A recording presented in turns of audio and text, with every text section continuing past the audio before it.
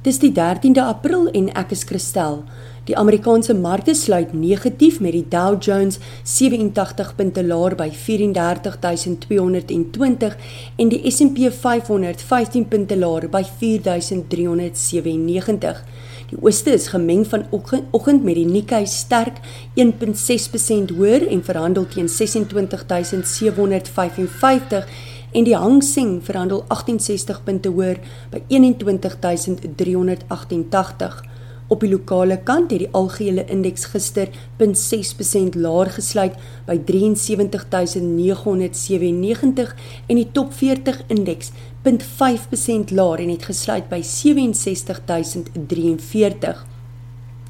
Duitsland was ook rooi gewees en het gesluit by 14.124.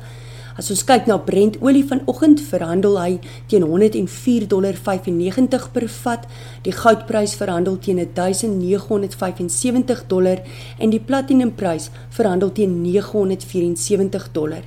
1 Amerikaanse dollar gaan jou vanoggend R14.48 kos, 'n euro R15.70 en 'n Britse pond R18.85.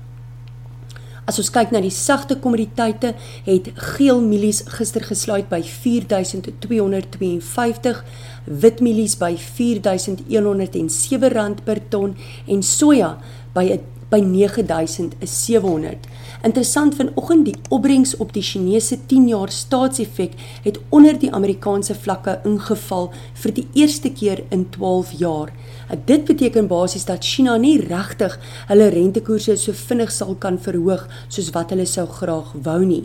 Die verbruikersprysindeks in Amerika het 8.5% gestyg van 'n jaar gelede. As ons kyk na van die nuus aan die internasionale kant, het die VK se werkloosheid in die eerste kwartaal tot Februarie tot 3.8% gedaal. Duitsland se inflasie styg tot 7.3% in Maart en Shopify kondig 'n 10-vir-1 aandeleverdeling aan. Die 10-jaar Duitsland staatseffek opbrengs het ook 'n 7-jaar hoogtepunt bereik.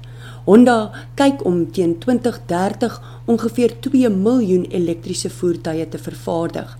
Op die lokale kant het Afrimat gerapporteer dat hulle 'n styging van tussen 19 tot 25% verwag op hulle wesensverdienste.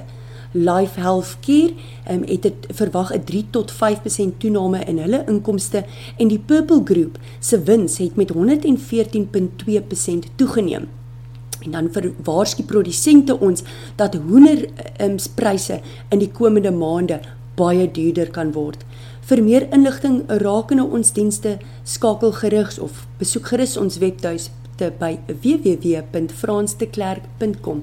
Geseënde dag vir julle. Totsiens.